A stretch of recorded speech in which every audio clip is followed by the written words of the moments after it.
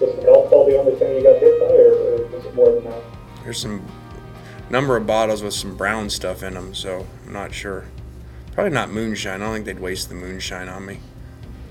And for, 4.5, 5 hours inside of that stadium, man, it was absolutely electric.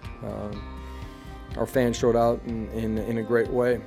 It's, and I'm going to be honest, man, that's why I wanted to be here, because I believe in the power of the T. I believe in this university, believe in this athletic department, and I believe in this fan base, man. And tonight was a great showcase of that. Can a defensive player win the Heisman? And you've got so many good ones. Is there one that you all could promote? I don't know the answer to that. I would probably have said before the season that's impossible, because statistics lead you to believe that it's always going to be an offensive player. We don't really care. We let you guys decide that, and I respect it, but it's not something that we look for. And I'll be honest with you, the guys on our team are so bought into their roles, and as long as they do that, we'll keep getting better. We had a play called. We called timeout. We changed his play. Did you see something you didn't like, or? You want to know the truth? Yeah. I'm not going to tell you the truth. I'm not going to throw anybody under the bus. Again, 2 questions. Who's your quarterback moving forward, and how do you explain that run defense? Yeah, those are 2 really good questions. No, it was horrible communication, I would say, is how I would evaluate what that was. I mean, it's a nice way to put it, and I'm sure that if you wrote it that way in the article, that they'd appreciate it. But that's I can't say that that's 100% factually correct. I'm trying to establish a culture. I'm trying to recruit great players, and we can't skip steps. And I would have liked to, and I thought maybe we could have, and maybe I got the fan base too excited, and thought maybe we could skip that step, but we can't. We can't skip a step. Oh, welcome in to the latest episode of that SEC podcast. I'm your host, Michael Bratton. I go by SEC Mike on Twitter. And man, do we got a terrific show lined up for you today. Reached out to my buddy Jesse Simonton, former Tennessee, Florida, Georgia beat writer. Still does some work there for Saturday Down South. He's going to join the program. He's got some fresh, honest takes. He doesn't hold anything back here, so that's why I really like talking to Jesse, and he's got some terrific insight and even shares some nuggets on recruiting. So we'll get to that interview here in a moment, but hey, before we get the show rolling, as always, got to mention the sponsors, prizepicks.com. Head on over to prizepicks.com if you want to get in on the daily fantasy action. And remember to use that promo SEC, and they will match your initial deposit up to $100. So you could play the weekends with us. I'm giving out winning picks week in and week out in college football. They got all the professional sports over at prizepicks.com. And a lot of you ask, how can we help the show? Love the fact that you do this full time. The best way that you can help is go to prizepicks.com, sign up for an account, and again, use that promo code SEC. And of course, if you've already done that, another great way, give us one of them 5-star written reviews on the Apple Podcast app, and we'll send you a beer koozie free of charge just for doing that. And we've got all 14 teams represented. So, hey, on with the show here. And before we get to the news and notes across the league, Tennessee hit with a big old fine. No.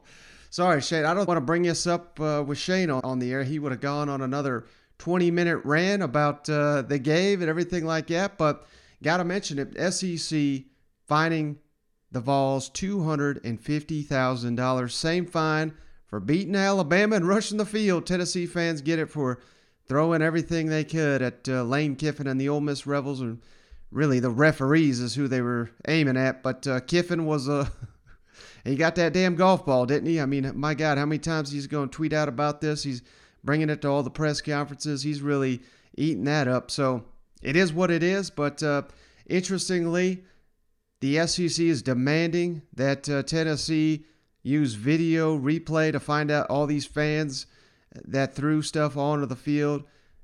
And it's going to be difficult because there was 100,000 and there was probably only about 100 people that threw something, but they're going to try to track these people down. And how ironic the video replay doesn't work for the Vols on the field, but now the SEC is demanding we use it here at Neyland Stadium to find out these culprits that threw stuff at Lane Kiffin and the refs. But I just thought that was hilarious. I've seen that comment made about 500,000 times, and Cousin Shane, like I said, he didn't throw anything, but he was throwing stuff mentally. I can promise you that.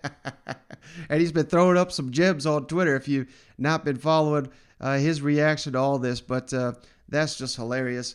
But, hey, on with bigger and better news here. Week 9 kickoffs announced by the SEC here on Monday. I'll throw that up on the YouTube channel here. Not a ton of games. This is for the October 30th weekend here in the SEC. Again, Week 9 kickoffs.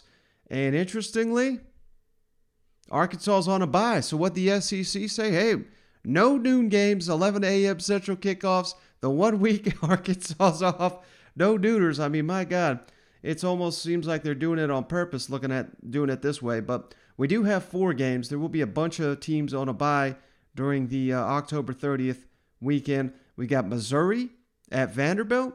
That's going to be on the SEC Network at 3 o'clock Eastern, 2 o'clock Central. The big game, SEC on CBS, Georgia at Florida, 3:30 Eastern, 2:30 Central. Again, that was announced during the preseason. That's always the game when those two meet in Jacksonville. Ole Miss at Auburn. That's shaping up to be one hell of a game. It's going to be on ESPN, 7 o'clock Eastern, 6 o'clock Central. Again, nationally televised on ESPN. And then last but not least, this game could be one hell of a matchup as well. Kentucky at Mississippi State makes that game a little bit more interesting on the SEC Network, 7 o'clock Eastern, 6 o'clock Central. And again, this is for the Week 9 kickoffs on October 30th.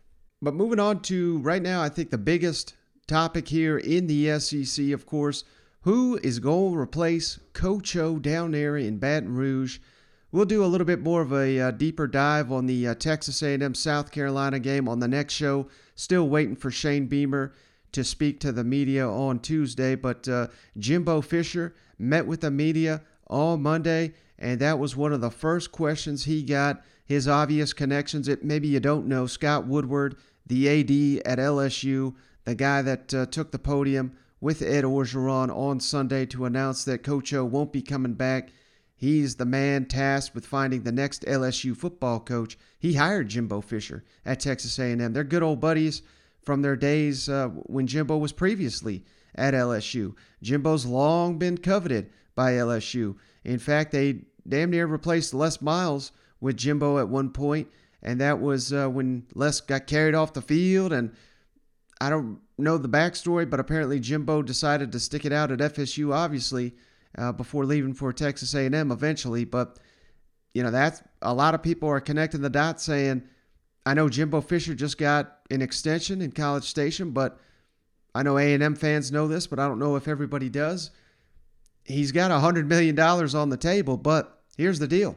No buyout. He could leave Texas A&M at any time, but he'd be leaving basically $100 million on the table unless LSU was ready to give him that type of contract. Well, like I said here on Monday, Jimbo met with the media, and he made about as strong a statement as you could, saying, thanks, but no thanks. I'm here at A&M. I'm going to honor this contract. So you must be doing something right if your name is linked to.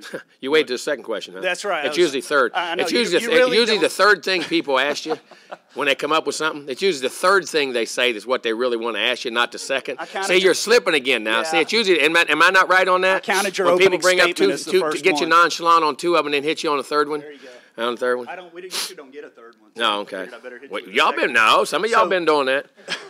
So I guess I'll cut to the chase. Do you have any interest in the LSU No, listen. job? I am. I'm gonna say this right now, and I don't want. It's in October right now. I love being here. This is the job I wanted. I'm being here. I got a great contract. I have an unbelievable chancellor. Have an unbelievable president. Unbelievable AD. That we're building something. We're recruiting great players. I really believe we're on the process of building something great. I plan on being here and fulfilling this contract and doing everything. My family has roots here. I got ranches here. I hunt here. I love everything about this place.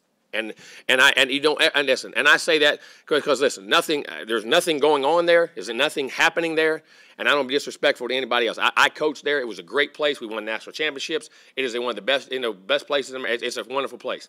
I love being an A&M, and I plan on being an A&M here and fulfilling my whole contract. I love everything about this place. And let me tell you something else. And the way this place has embraced me and my family, and including our foundation, the things that are going on with our foundation, the way the people have embraced it, the way people have done everything here in College Station. I love everything about the people here, the administration here, and everybody in charge here, and the people who run this organization. And I love it here. Down front. No, that's about it. I don't know how else I can say it. So again, you're not going to hear many press conference comments that are quite as strong as those delivered by Jimbo here on Monday. Committed to Texas A&M, everything he's building there. And hell, I mean, I think you could argue, I know LSU's one hell of a job. I don't really want to turn this into a debate of ranking these jobs, but is LSU really a better program than Texas A&M?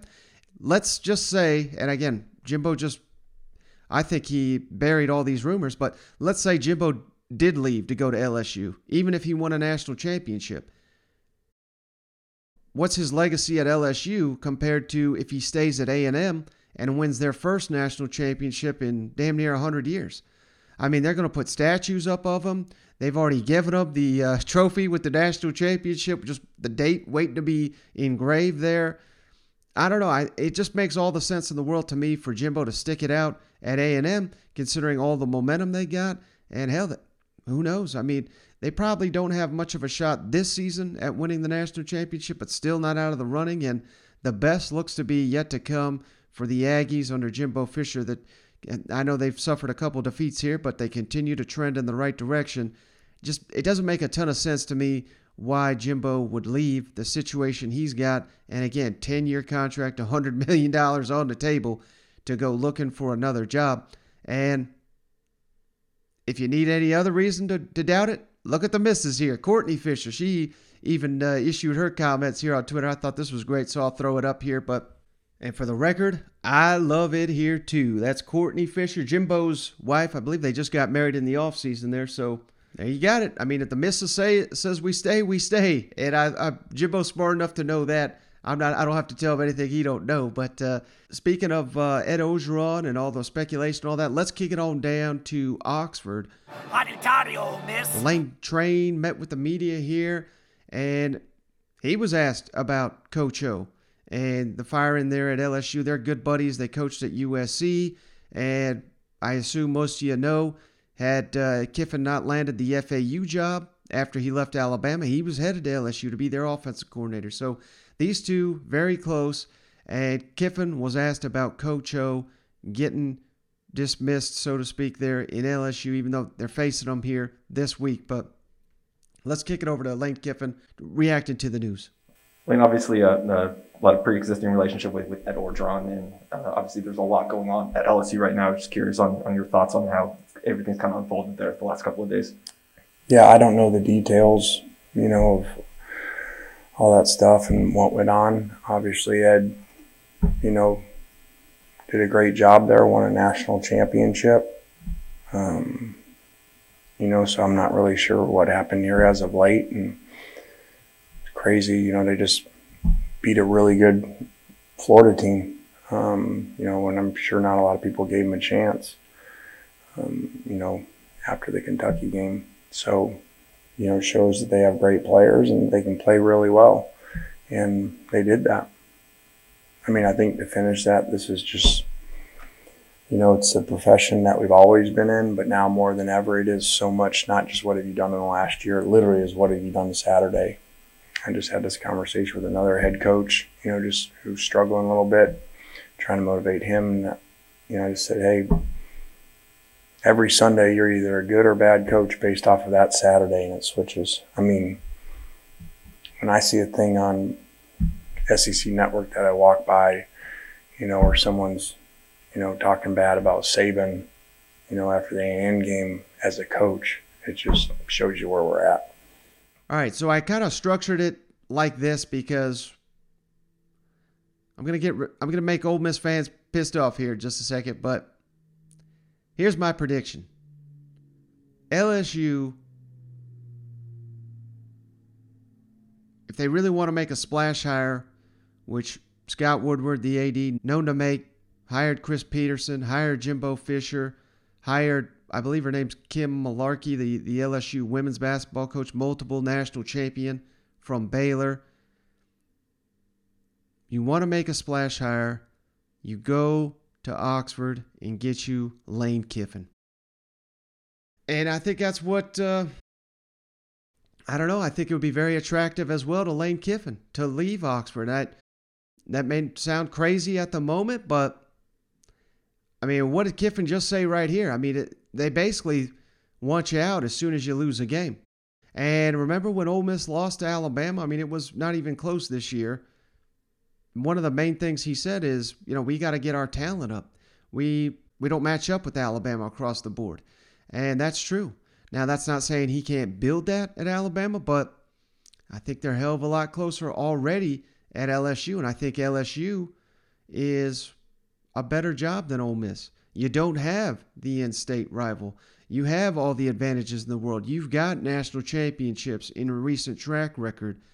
And here's another thing to consider. Matt Corral, I think, makes that Ole Miss job attractive. Hell, that's part of the reason Lane Kiffin went down there, right? So what happens if Matt Corral, number 1 overall pick in the upcoming draft, how hard will it be to replace him? Maybe you go to the transfer portal. Maybe they have faith in their backups can be the next Matt Corral, because it's not like before Lane Kiffin, Matt Corral, he wasn't even playing. It was John Rice Plumlee. So maybe you sit here and say Lane Kiffin can do it again in Oxford. And I'm not sitting here doubting him. I'm not saying it's a lock that he would leave. But, hey, I'm just putting the pieces together. What did he just say here? You lose on 1 week, they want you done. They're calling you out. How much more difficult is that Ole Miss job going to be next season if Matt Corral jumps to the NFL, which he, by all indications, looks like very likely. I mean, hell, he may win the Heisman. He may be the number 1 overall pick. Where can you find the next Matt Corral? It's going to be a lot easier, I think, at LSU with everything they've got. They've got a quarterback in there. They've got a 5-star committed. And hell, I kind of suggested this on the last pod. To my knowledge, I don't think the Manning family is too thrilled with Lane Kiffin, to be honest with you. But maybe they give him a different look here if he's at LSU. It's not that I don't think that they want Arch playing for Lane Kiffin. Hell, I mean, how could you not be impressed by Lane Kiffin's track record? But just something to consider. If maybe Arch wants to stay a little bit closer to home. I know previously he was considering LSU. Now he's not. Does that change with this coaching turnover? We'll find out. But I don't think it hurts you with that recruitment either. And you don't name your coach. LSU would be stupid to name a coach just to get Arch Manning. That's not what I'm suggesting. But you got to get back in that race because based on all indication, I mean, he could be a true difference maker from the moment he steps on campus to when he leaves 3 or 4 years later. So, yeah, it has to be considered in my mind, even if, that is not a consideration for LSU. They've got the talent at the quarterback position. They've got the talent in the line of scrimmage. They're loaded at the receiver position with so many young, good prospects there. I'm just saying it makes all the sense in the world to me.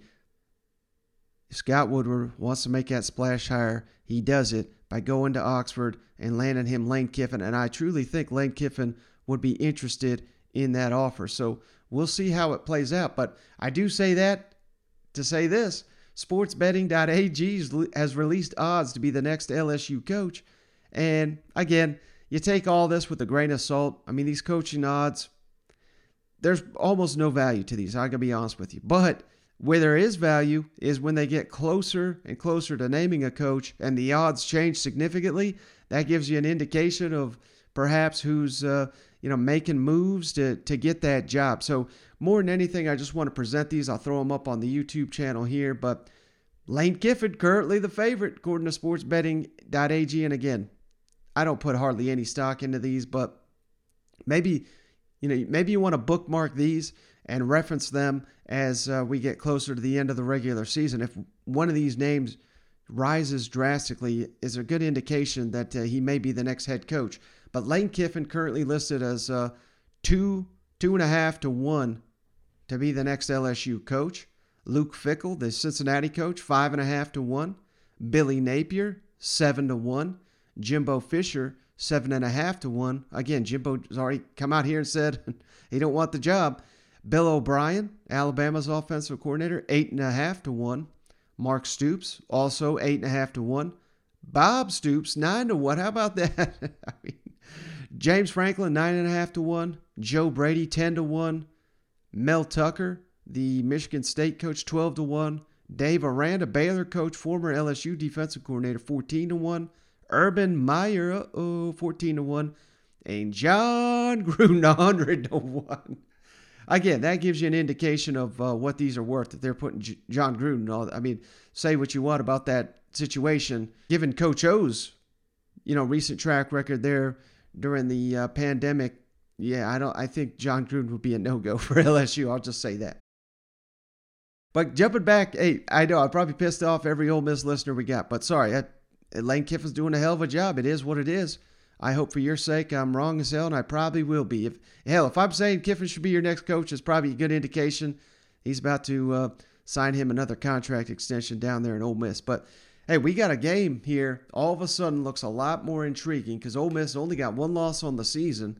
They are an Alabama upset away from controlling their destiny to Atlanta, and they're facing an LSU team that just beat Florida as a massive, massive underdog. They got that running game going, and this game, like I said, last year, same deal. I mean, Ole Miss was favored, if I'm not mistaken, against a banged-up LSU squad, and LSU found a way to win. I mean, it's almost like a repeat of the Florida game from last week. You think there'd be a revenge factor, but it was the opposite. And this is a rivalry game. I mean, these players are going to get up for this.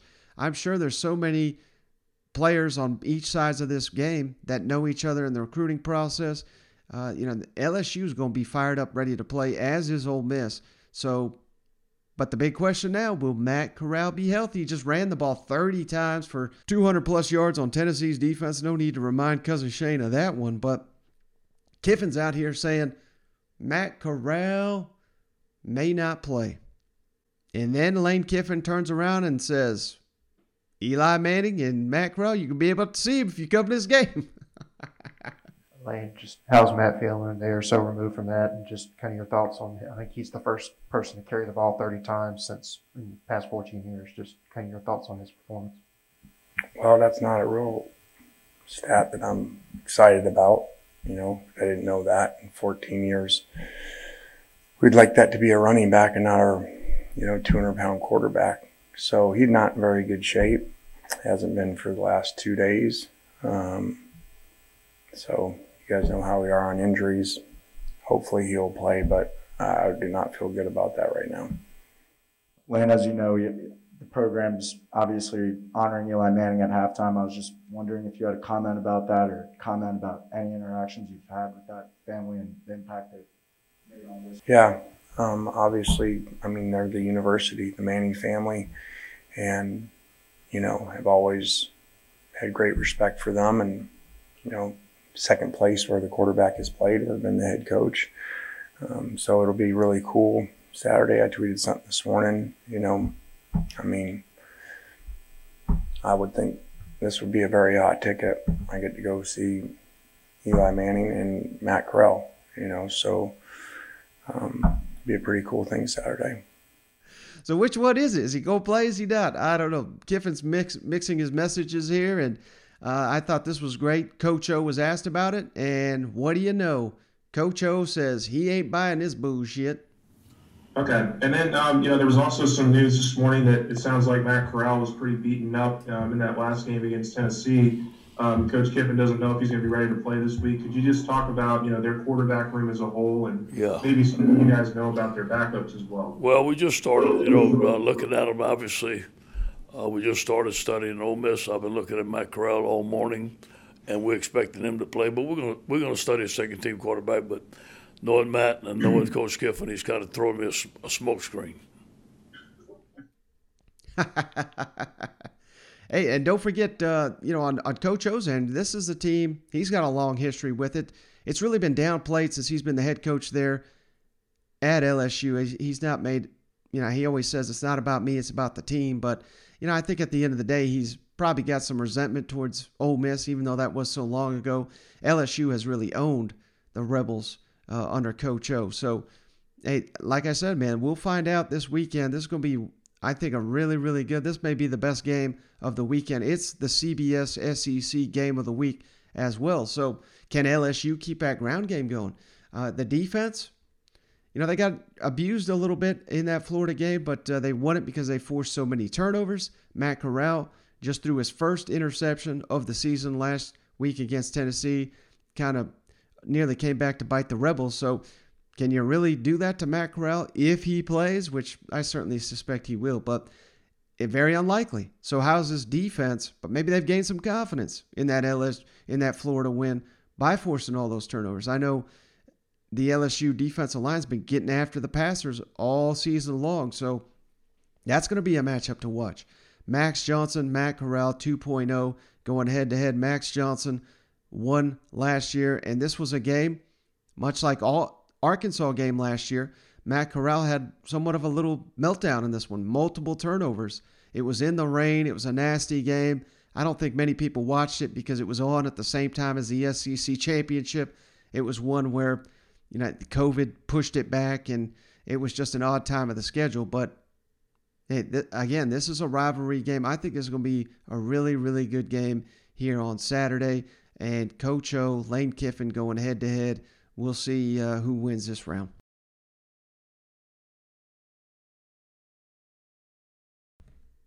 All right, next let's kick it on down to Fayetteville. Woo pig! Where Arkansas is set to host Arkansas Pine Bluff this weekend in Little Rock. They're making their annual trip across the state to Little Rock to play in War Memorial Stadium. And this will be the first time, I had no idea it had been this long, first time since 1944 that the Razorbacks are playing an in-state opponent by hosting Arkansas Pine Bluff. And of course, you expect a blowout here, as you should if you're a Razorback fan, but Arkansas desperately needs this one after dropping 3 straight games, including arguably one you shouldn't have lost there against Auburn. You had the home field advantage. There was an opportunity to be had, but you just didn't make the plays. You made too many mistakes. Defense the pass defense getting a little exposed, so we got to get that corrected. And a big part of that, unfortunately, Jalen Catalon. This is something I missed over the weekend of my travels. I didn't realize that Sam Pittman had announced Jalen Catalon out for the season. I know he didn't play at Auburn, but I think that was not revealed until Saturday morning that Catalon was not going to play.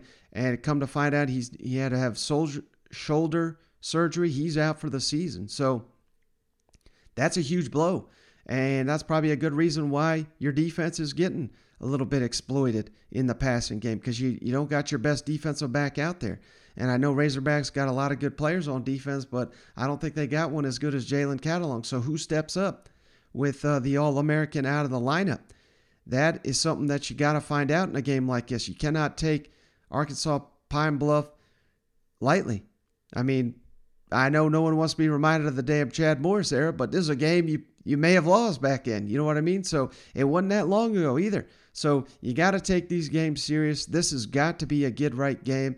Get out here, beat the hell out of Pine Bluff, and get some of these backups in. Get them some action, because that's what we're missing. We're missing some experience from our 2s and 3s, and that's what Arkansas needs to build this thing back up. We don't necessarily have the depth, I don't think, in the SEC to compete, and I think that has shown itself out in the last couple of weeks, but this is a game where you should be able to win with your 2s and 3s, and I think that's probably going to be the game plan. I mean, this is almost going to be a semi-bye week type here, and Arkansas on the back end of this will also get a bye, so this is an opportunity to rest a lot of banged up, beaten guys, and that's kind of, Sam Pittman certainly didn't make that case, but he did make the case that this is a banged up football team in Fayetteville right now, and he talks about playing the in-state opponent for the first time since 1944, and I love these comments here about you got something to lose, which is true, but hey, we're in the SEC, brother. I mean, you cannot be scared. If you're scared of playing Arkansas Pine Bluff, you ain't got no chance when you get in the SEC, of course. So let's kick it over to Sam Pittman. There's a historical aspect to this game because there was a, policy here not to play in-state. So here you are, the first time to play an in-state team in so long. Just your thoughts about, the historical aspect of playing somebody from in-state. Well, it says right here, my friend, that we haven't played an in-state 1944, last time we did. And even as old as I am, I wasn't born at that point. So I think it's a big deal. Obviously we're playing Arkansas State in I believe in 5 years, in 2025, I believe. So I know for years it's not good. They say it's not good for the University of Arkansas, but at that point in time, if we haven't turned our program around enough to do well in these type games, and probably a new guy talking about it, but it's exciting. I think it's exciting for the state. I really am. I mean it. I'm excited to get over Little Rock, and I'm sure there'll be a lot of fans over there, but I haven't made much about the history out of it, honestly, but 1944, a long time ago. And one final thing here, I thought this was of a particular interest here. He was asked about Jalen Catalon. Obviously, he's got a bright future in the NFL, I would assume. And will Catalon come back, or have we seen the last of him in an Arkansas Razorback uniform?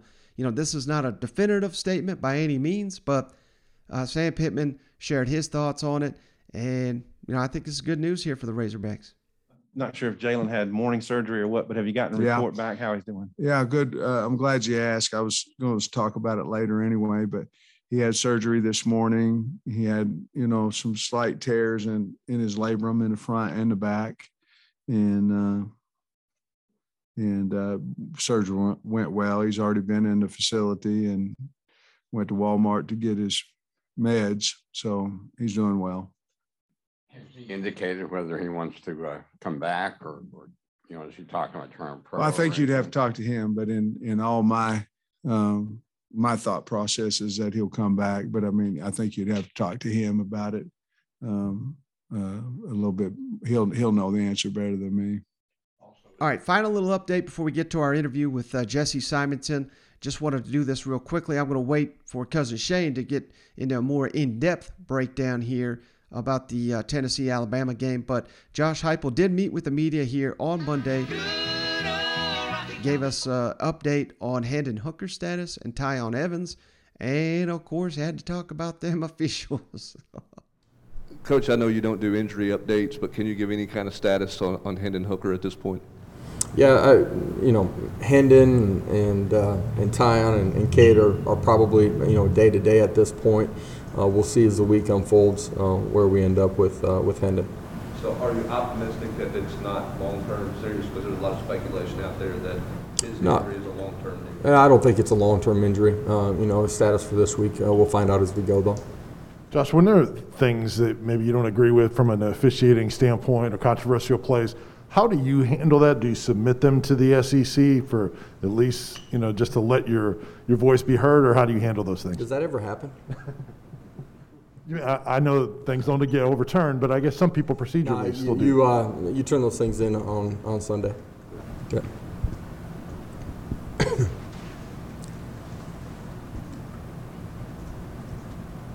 You want to follow up? Go ahead. No, just from what was your view of the play where Matt Corral just kind of stopped and you had the scoop and score when you guys went back in? Yeah, it looks like a delay pop pass type play over the middle. I think you guys all understand what my stance is on what actually transpired during the play. Two officials are chasing the ball into the end zone and then confer on the back end of it. One of those situations where it's not reviewable based on what they told me. All right, so hey, if nothing else, that's some promising news there from Josh Heupel. Looks like Hendon Hooker and Tyon Evans maybe a lot closer to the return to the field than many feared and hoped when Hendon Hooker had to be taken out of the Ole Miss game and did not return there in the closing moment. So obviously you got no chance to beat Alabama, I think, with Joe Milton under center. So maybe Hendon Hooker comes back not as hurt as originally feared, and that could be paramount to Tennessee's success here in the second half, obviously. But all right, that's enough about me just spieling on here. Let's kick it over to our interview with Jesse Simonton. Hey, we're pleased to be joined once again by Jesse Simonton. Of course, you know him. He's covered Tennessee, he's covered Florida, he's covered Georgia, and you got to give him a follow at Jesse R.E. Simonton on the Twitter. And he goes by College Football Purveyor, still writing for Saturday Down South as well. Jesse, I really appreciate you. Yeah, man, I appreciate you having me on, Mike. No, there's plenty to talk about. It's been a fun season so far, especially in the SEC. Yeah, and I've noticed you've taken a liking to listening to a lot of podcasts and calling people out for the comments they make. So hopefully I don't say anything too stupid to get called out on social media. Yeah, it's even in good fun. I mean, I've called out folks that I very much respect, even, it mostly tongue in cheek, but laugh at, my man David Ubben at The Athletic has said some funny stuff from it's from those kind of guys to the who knows what a guy like Danny Cannell is going to shoot off. But it's all in good fun. Not trying to be mean spirited with it. Gotcha.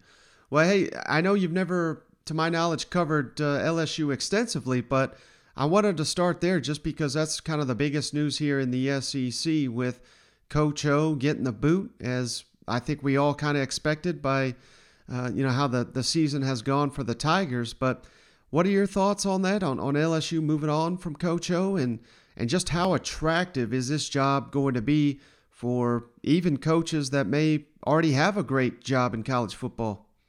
Oh, I mean, yeah, I've never covered LSU, in terms of covering them individually as a program. I have covered many games at Tiger Stadium dating back to my time as a UF beat writer, since that's their cross-annual team from the Western Division. Obviously, there's been a bunch of crazy games, Florida LSU games in the last decade plus.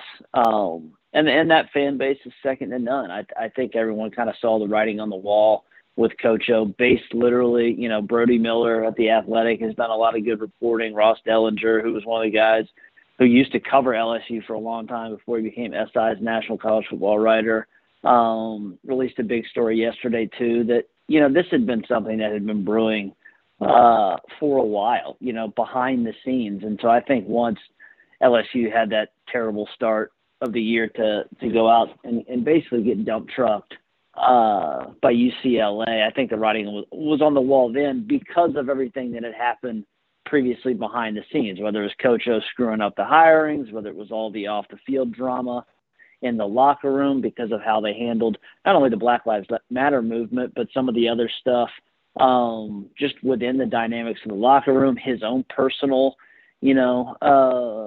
dealings in terms of his divorce, and then some of the interactions with some of his girlfriends and the practices. I mean, the stories out there are wild. So it was a win, not if. And now, I think the maddest people in the country are the administration and folks who are actually running USC's coaching search, because suddenly they don't have the number one job on the market. I mean, that's how good LSU is. I think pretty much outside of Nick Saban, Kirby Smart, and Ryan Day. Maybe I'm missing someone. I would throw Lincoln Riley on that list as well. Maybe outside of those four guys, I think every other coach in the country would be silly not to consider going to LSU. That's how, attractive that job is. The last three coaches have won national championships there. Literally half or more than half the teams, high school teams in the state, wear purple and gold and are called the Tigers. I mean, the infrastructure is there for you to win. And when you see the fact that Les Miles, who, clearly the way his career unraveled, but also he was never considered, some bastion of the coaching community, yet he was able to win a national championship while he was there. And then Ed O also did it. And, he did it during the height of Nick Saban's dominance at Alabama. I think that proves the capability of that program. So they're going to have their pick of the litter. Now, it's going to be fascinating to see how it unfolds. I'm not someone that believes that, Woodard already has kind of a guy tabbed. I just think he wanted to kind of get out in front of this thing so that they didn't have the same thing that happened to them a couple of years ago when Miles was able to kind of save his job, and some of the big name boosters and politicians in the state were able to rally behind him and kind of give him an extra year. Now, one guy that, I'm not trying to completely throw him on the hot seat here. I'm not saying the Florida's job is going to become open anytime soon, but what do you make of Dan Mullen and the job he's currently doing in Gainesville? Because it just seems like the Gators right now, that program is kind of stuck in neutral while Georgia looks to be, as good as they've ever been under Kirby Smart. Yeah, I think it's an interesting kind of comparison too when you kind of talk about the move that LSU made versus kind of where Florida is at is right now as a program, and they're certainly, I think the Gators are certainly at a crossroads. That's a fan base that both growing up in Gainesville, in middle school, high school, and then covering the Gators, for the Miami Herald for a number of years. That's a program that they expect to win championships. Like, that is their expectation. And so winning 10, 11 games and some of these, New Year's Six bowl games are nice, but they have kind of a calling to a higher power. Now, is that fair? I don't know. I mean, you can't win a championship every year. What Saban's done is just unrealistic. But the fact that Dan is kind of a prickly personality. He does weird stuff like, I poked at him on Saturday because, the Darth Vader thing a year ago was so stupid and so just childishly missing the moment. And then for, him to basically have these other press conferences where he's kind of like hemming and hawing or crying wolf or, using a lot of euphemisms that were ultimately excuses. I joked that he should have showed up in a clown suit and that it would have been more appropriate. And I certainly think that that's accurate because some of his statements are just befuddling. I mean, the fact that he wouldn't give Anthony Richardson really any due or credit, that's a problem. And that's kind of, I think, the current issue at hand is I don't think Florida's administration is going to make any sort of rash decision, even though Mullen has this terrible record versus Power 5 opponents in the last 8 games. What I think is just 2 wins, 6 losses. So when you compare it to the fact that like LSU literally just pulled the plug on a guy who won a national championship less than 2 years ago, and where Florida's at, you're like, man, maybe Florida should upgrade. But the grass isn't always greener. I think what ultimately you're going to see is everyone continues to call for Todd Grantham's head at defensive coordinator. You're probably, I would say, very likely to see a change there by the end of the season. But the more pertinent thing, because that's, I think, the expectation, is what is Dan going to do at quarterback? Because he both, I think, risks not only losing the fan base, but maybe even losing his own locker room if he doesn't make the right decision there. And, Anthony Richardson's comments after the game were a little strange. I know he's kind of since retracted or, kind of posted on Twitter, still a Gator, what have you. But here's the deal, Mike. One of those 2 guys is going to be out at the end of the season, Anthony Richardson or Emory Jones. The likelier choice, you would think, for Mullen would be to go with the higher upside guy and a guy with more youth, which is Richardson. But he has yet to kind of commit there. Maybe he's, thinking that he can, continue to try to give Georgia 2 quarterbacks to prepare for or what have you. I don't think the offense really looked all that different. Now, I think it executed better with Richardson. I think there's a higher ceiling with Richardson, but I'm not sure the plays themselves were all that different versus Jones and Richardson Saturday versus LSU. So it's a complicated thing happening right now in Gainesville because, the McElwain deal ended ugly. That was something that it was, all, I don't want to say gravy, but, Florida fans were just kind of, okay. You get to I covered those 2 teams that went to the SEC championship game and completely just got, bulldozed by Alabama. And then, the next year things start to kind of come undone and he just gets, they get completely pantsed by a really good Georgia team that ultimately made the national championship game that year, and he was out the very next week. Now, there was, again, some other stuff happening with, the faux death threats and some of that stuff, but I don't think Mullen's going to see a similar fate even if Florida gets completely housed in 2 weeks down in Jacksonville. But he's going to have to answer some stuff to an administration, based on, recruiting and both recruiting his own roster and trying to match the recruiting efforts of Alabama, Georgia, and others in the SEC. And then also this staff makeup, because the staff right now is just not hacking it. Now, you just talked about Georgia. I really wanted to ask you about that as well, because I've seen you kind of comment on the love that Stetson Bennett has been getting by a lot of people in the media. And I'm not sitting here trying to say Stetson Bennett is not playing well. I think he's playing very efficiently. I think this is the best football I've ever seen him play. But at the same time, I mean, he's surrounded by so much talent. And I think just based on watching the games, Todd Monken really seems to be in the zone, and he's dialing up some beautiful plays. And let's give Bennett, credit for executing. But I'm aghast at people that think that JT Daniels would not be the guy if they're wanting to win a national championship, which obviously is the goal down there. What are your thoughts on this Stetson Bennett, JT Daniels talk? Yeah, I guess I come at it from a little bit of a different angle. I'm less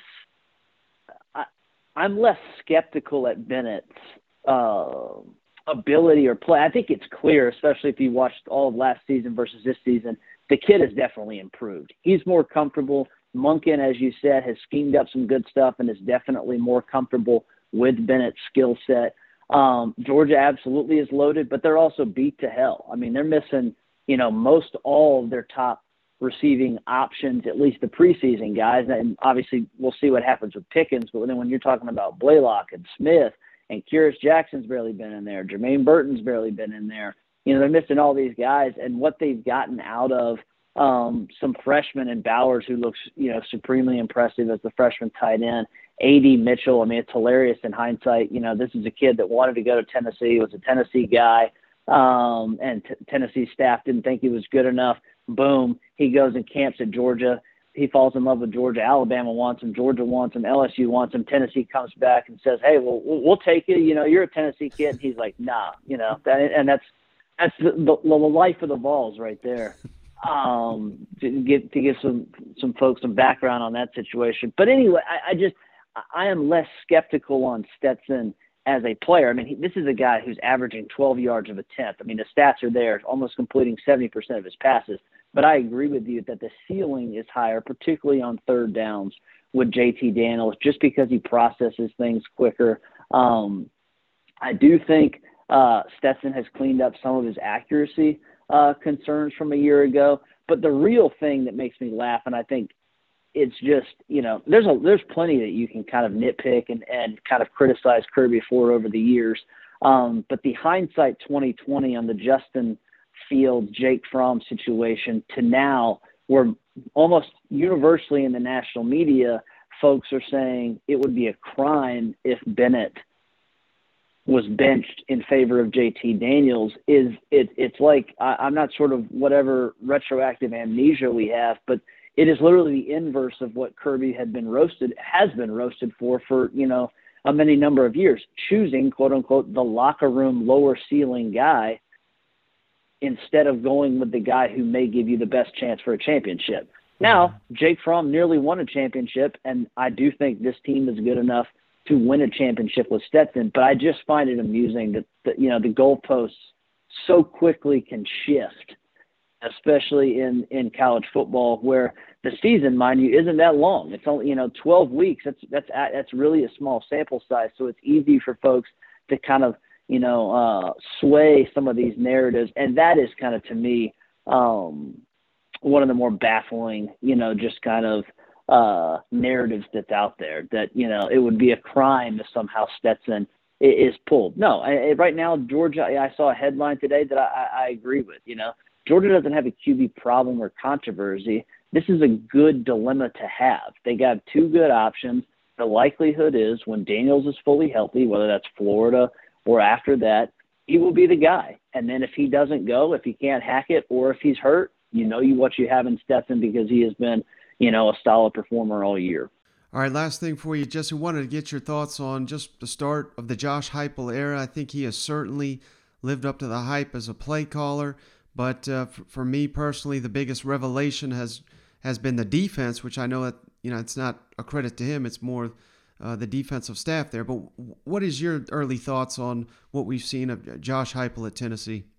Yeah, I mean, again, I referenced like David Oven, is a guy who came from out west and covered Baylor and some of those teams, and so he's very familiar with the air raid and other folks who have covered that before. It surprises no one that Tennessee has been able to score points, especially against bad defenses, the South Carolinas, the Missouris, even Pitt and Kenny Pickett have been very impressive offensively, but they're nothing Narduzzi's got that can't generate any sort of pressure with the Panthers this year. So that even them putting up a bunch of points on Pitt was not particularly surprising because the way that offensive scheme works is it exploits teams that A, haven't seen it or don't know how to defend it, and B, if you don't have speed, you will get killed.